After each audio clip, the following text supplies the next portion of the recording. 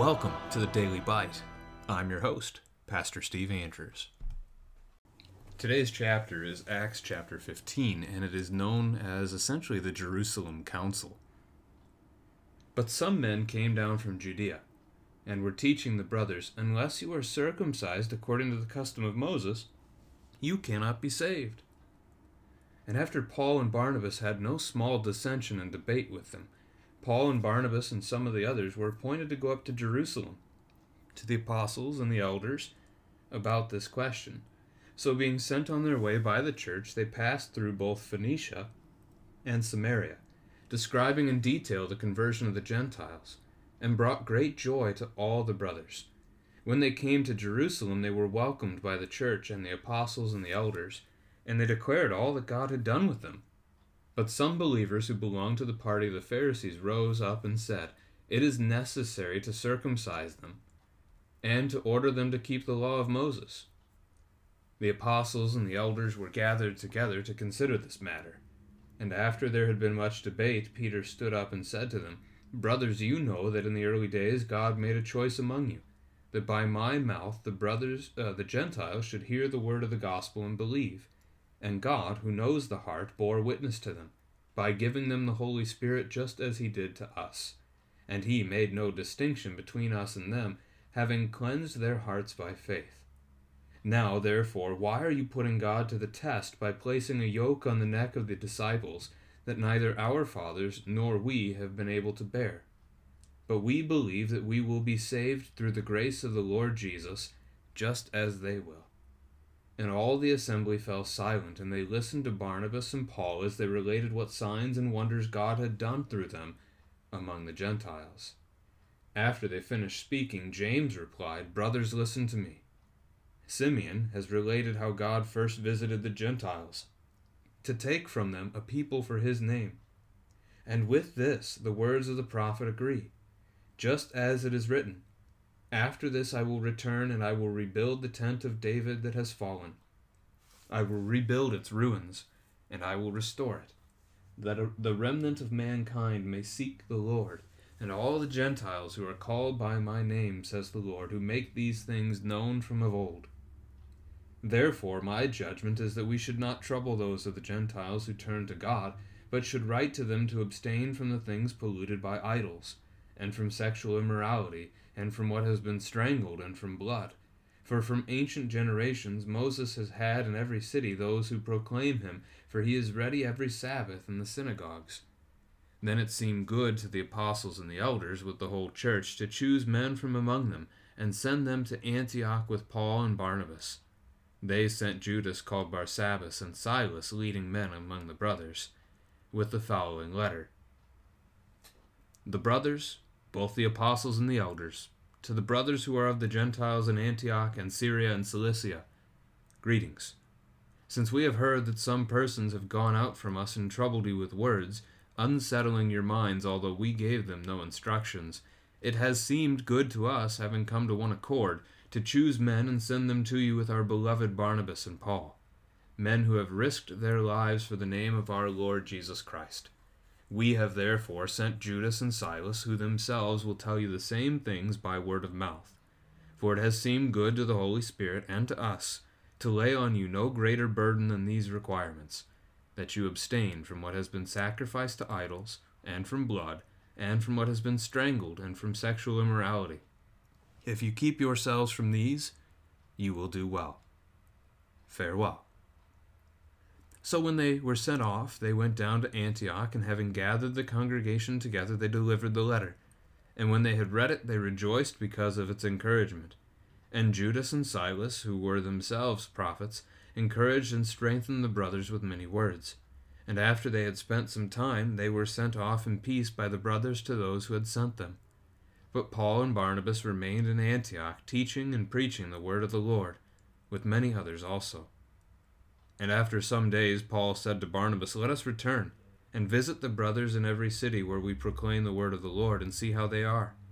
Now Barnabas wanted to take with them John, called Mark, but Paul thought best not to take with them one who had withdrawn from them in Pamphylia, and had not gone with them to the work. And there arose a sharp disagreement, so that they separated from each other. Barnabas took Mark with him and sailed away to Cyprus, but Paul chose Silas and departed, having been commended by the brothers to the grace of the Lord. And he went through Syria and Cilicia, strengthening the churches. This is the word of the Lord.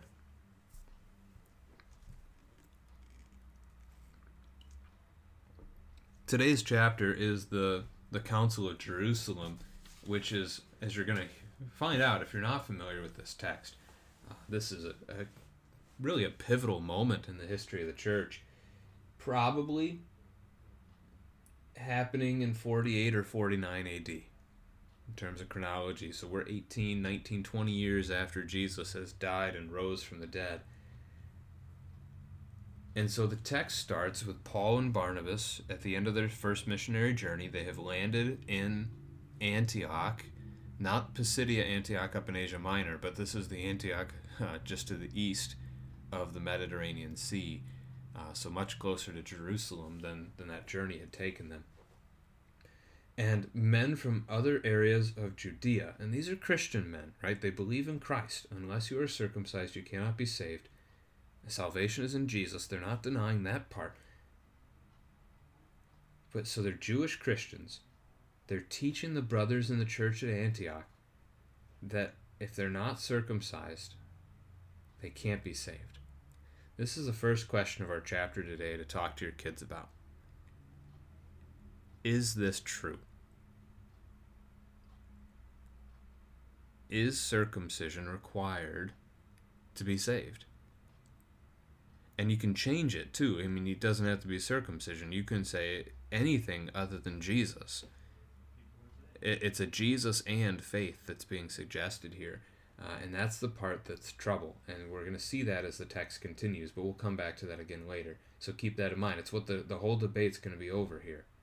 So Paul and Barnabas debate with him. They disagree with him to the point where the church appoints Paul and Barnabas to go to Jerusalem to the apostles and the elders of the church and ask for their opinion. To settle this debate for us. What's going on here? What's the answer? Do we have to be circumcised to be saved or not? They want to be saved, and understandably they're not exactly excited about the idea of being circumcised. It's not a prominent tool for outreach. Regardless, Paul and Barnabas go on their trip down to Jerusalem. The text says up because geographically speaking it is. You have to ascend, you have to go up the mount to get to Jerusalem, although on a map Jerusalem is south of Antioch. So they head down from Antioch to Jerusalem, and as they're going, they have to pass through Phoenicia, which is right against the Mediterranean Sea, and then also Samaria, which is the former capital of the nation of Israel. And in those places, as they go, again, the gospel has reached these places. They're sharing with the churches in those places what's happened with the Gentiles off in Asia Minor, and there's great joy among the brothers to hear that news. And how true is this? I mean, when you hear somebody believes in Christ, doesn't it make you glad? I mean, we think of the struggles of the church in America right now and how our numbers here have been shrinking, and that is a sadness to us. But then all of a sudden we hear, the church isn't dying. And we look to Africa and we see how the church, even though it's being persecuted there, the church is exploding, and new Christians they're converting. Brothers and sisters in Christ are coming to the church through the power of the gospel. And that it gives us great joy to hear that. We rejoice in it, just as the angels do in heaven over one sinner who repents. This is good news. And so the church is rejoicing because the church is seeing people come to faith. And that's a wonderful thing. So they come down to Jerusalem, and they declare to the apostles what has happened on their first missionary journey, all that God has done. And then the Pharisees rise up. We haven't seen the Pharisees in some time in the New Testament, have we? The Pharisees believe in Jesus. Not all of them. This is some of the group of the Pharisees from before. And we know Nicodemus and Joseph of Arimathea would be two examples of that. Whether they're two examples still in this verse or not, I don't know. But some of the Pharisees who believe in Jesus now, they're still wrestling with their old idea of the law and how bound to the law they were in their life. They're having trouble letting that go. And so they stand up and argue that it's necessary to be circumcised and to keep the law of Moses. So really, as this plays out, the Jerusalem Council is going to declare three things. And you can talk to your kids about these too. Number one, who are God's people? That's going to be both Jew and Gentile, as we'll see in the text ahead. Number two, how are we saved? The answer to that's going to be in verse 11. We will be saved through the grace of the Lord Jesus, just as they will. And number three, what laws must be followed?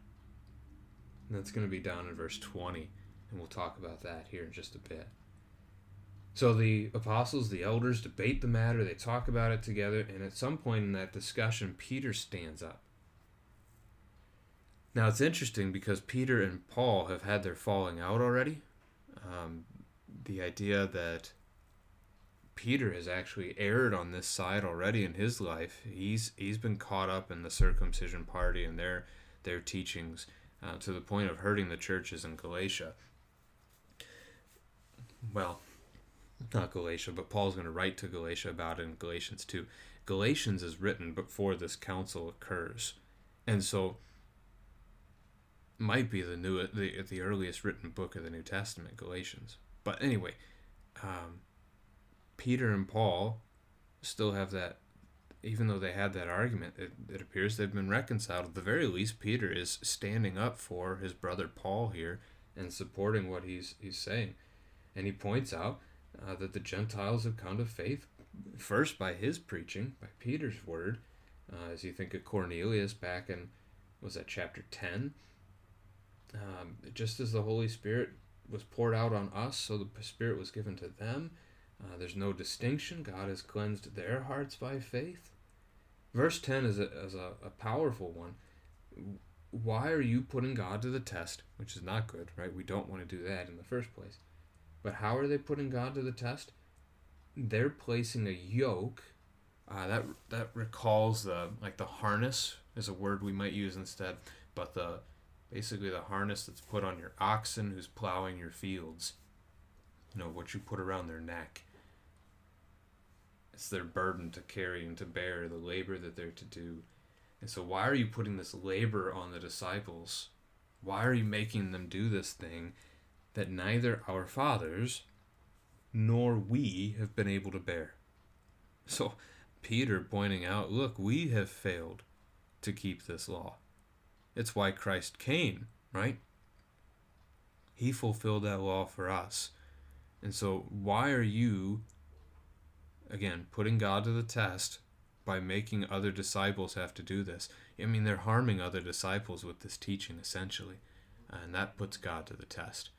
His patience to endure, to bear with them as they hurt others. But also just pointing out, we have failed to do this, so why make somebody else do it? Why put on somebody else's shoulders what you can't do? It's kind of the point here. The whole assembly falls quiet. They listen to Paul and Barnabas relate what's happened and the miracles. And then James stands up on their behalf. So James is the head of the church in Jerusalem at this point. He is the blood brother of Jesus. And he says Simeon, which is Simon Peter.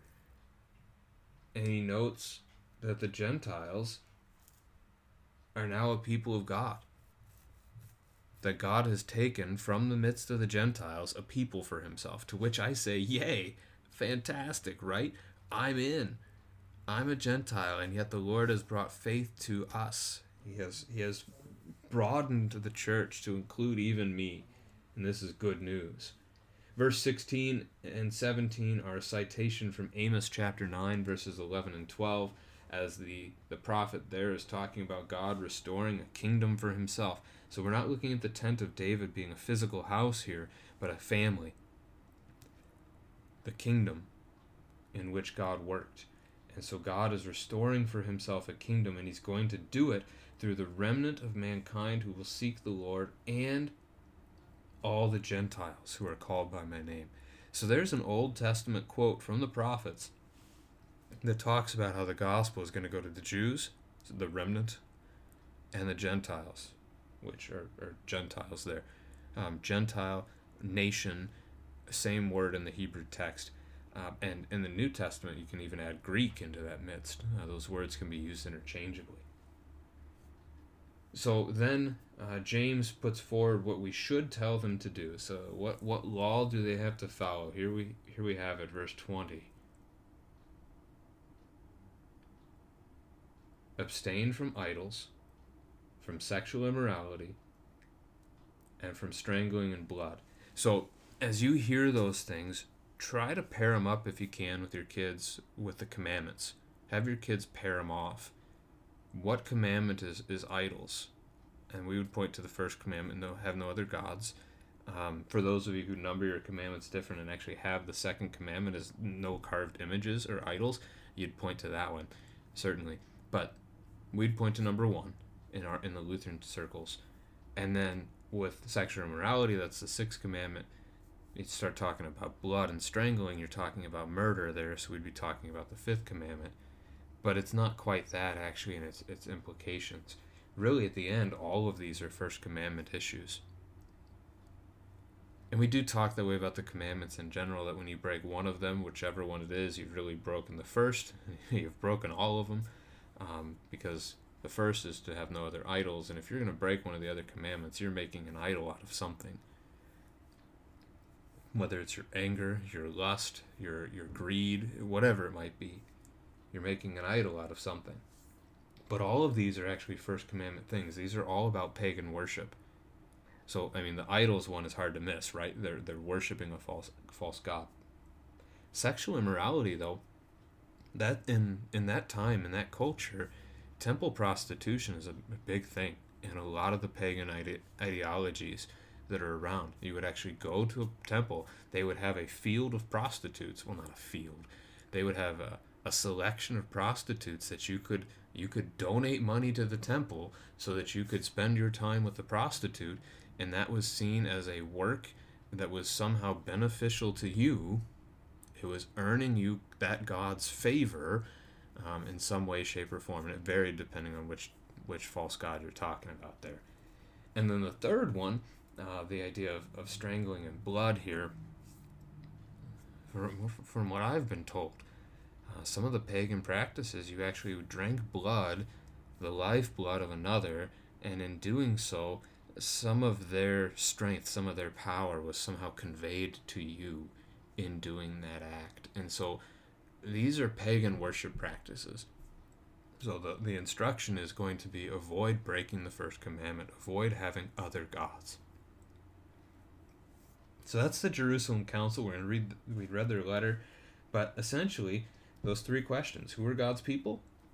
Jew and Gentile. How are we saved? By grace alone, by Jesus alone. So you get the idea of it's not Jesus and something, not Jesus and a work, not Jesus and the law, not Jesus and whatever, but it's just Jesus. It's just faith in Christ. He saves. He alone saves. And then third, what laws must be followed. This is where you can make a distinction between the ceremonial laws of the Old Testament and the moral law, which applies to all people. So what laws must be followed?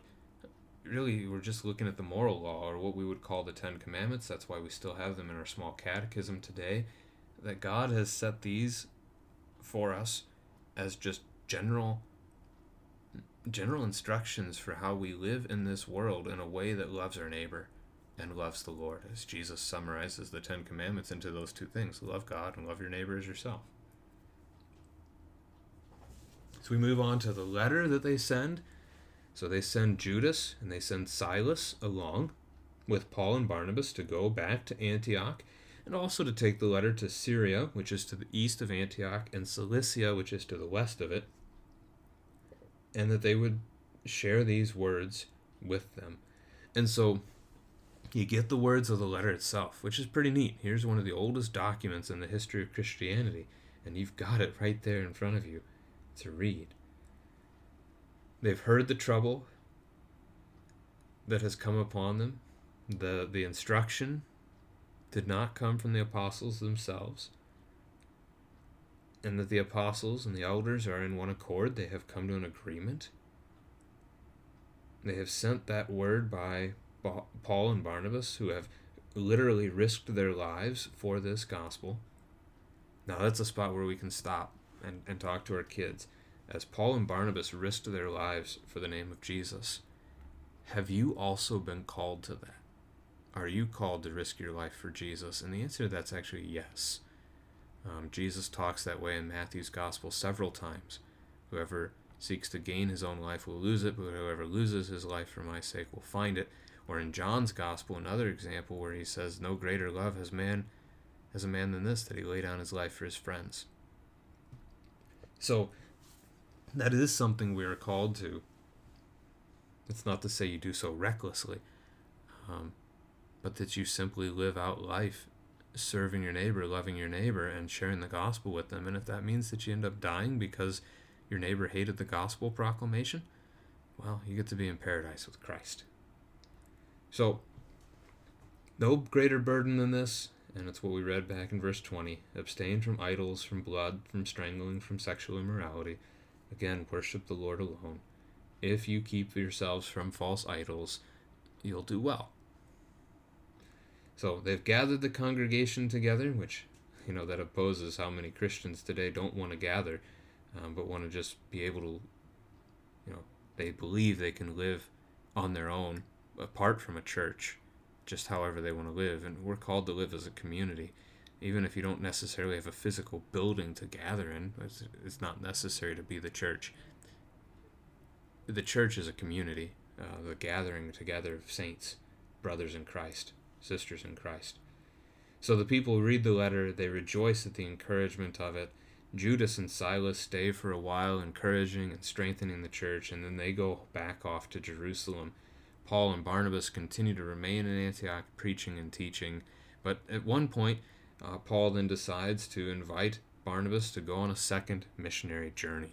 And we get the purpose for it there in verse 36, to return to all the cities that they had started churches in and see how they're doing. Barnabas and Paul get into their fight here. Barnabas wants to take Mark. Paul doesn't trust Mark. Mark is cousins with Barnabas, so there's a family tie there. But for Paul, Mark abandoned them in the midst of their last journey. He can't trust him as a worker at this point, although they do reconcile, and later in Paul's life, we see Mark with him again. So at this point, still a struggle, and so they separate. The dynamic duo here is divided, and Barnabas takes Mark. They go off to Cyprus, which was Barnabas's home, and then we see Paul taking Silas, and they head off to the north. They go through Syria and Cilicia to strengthen the churches, and that's going to take them also by Saul's home of Tarsus, which is up in that region too.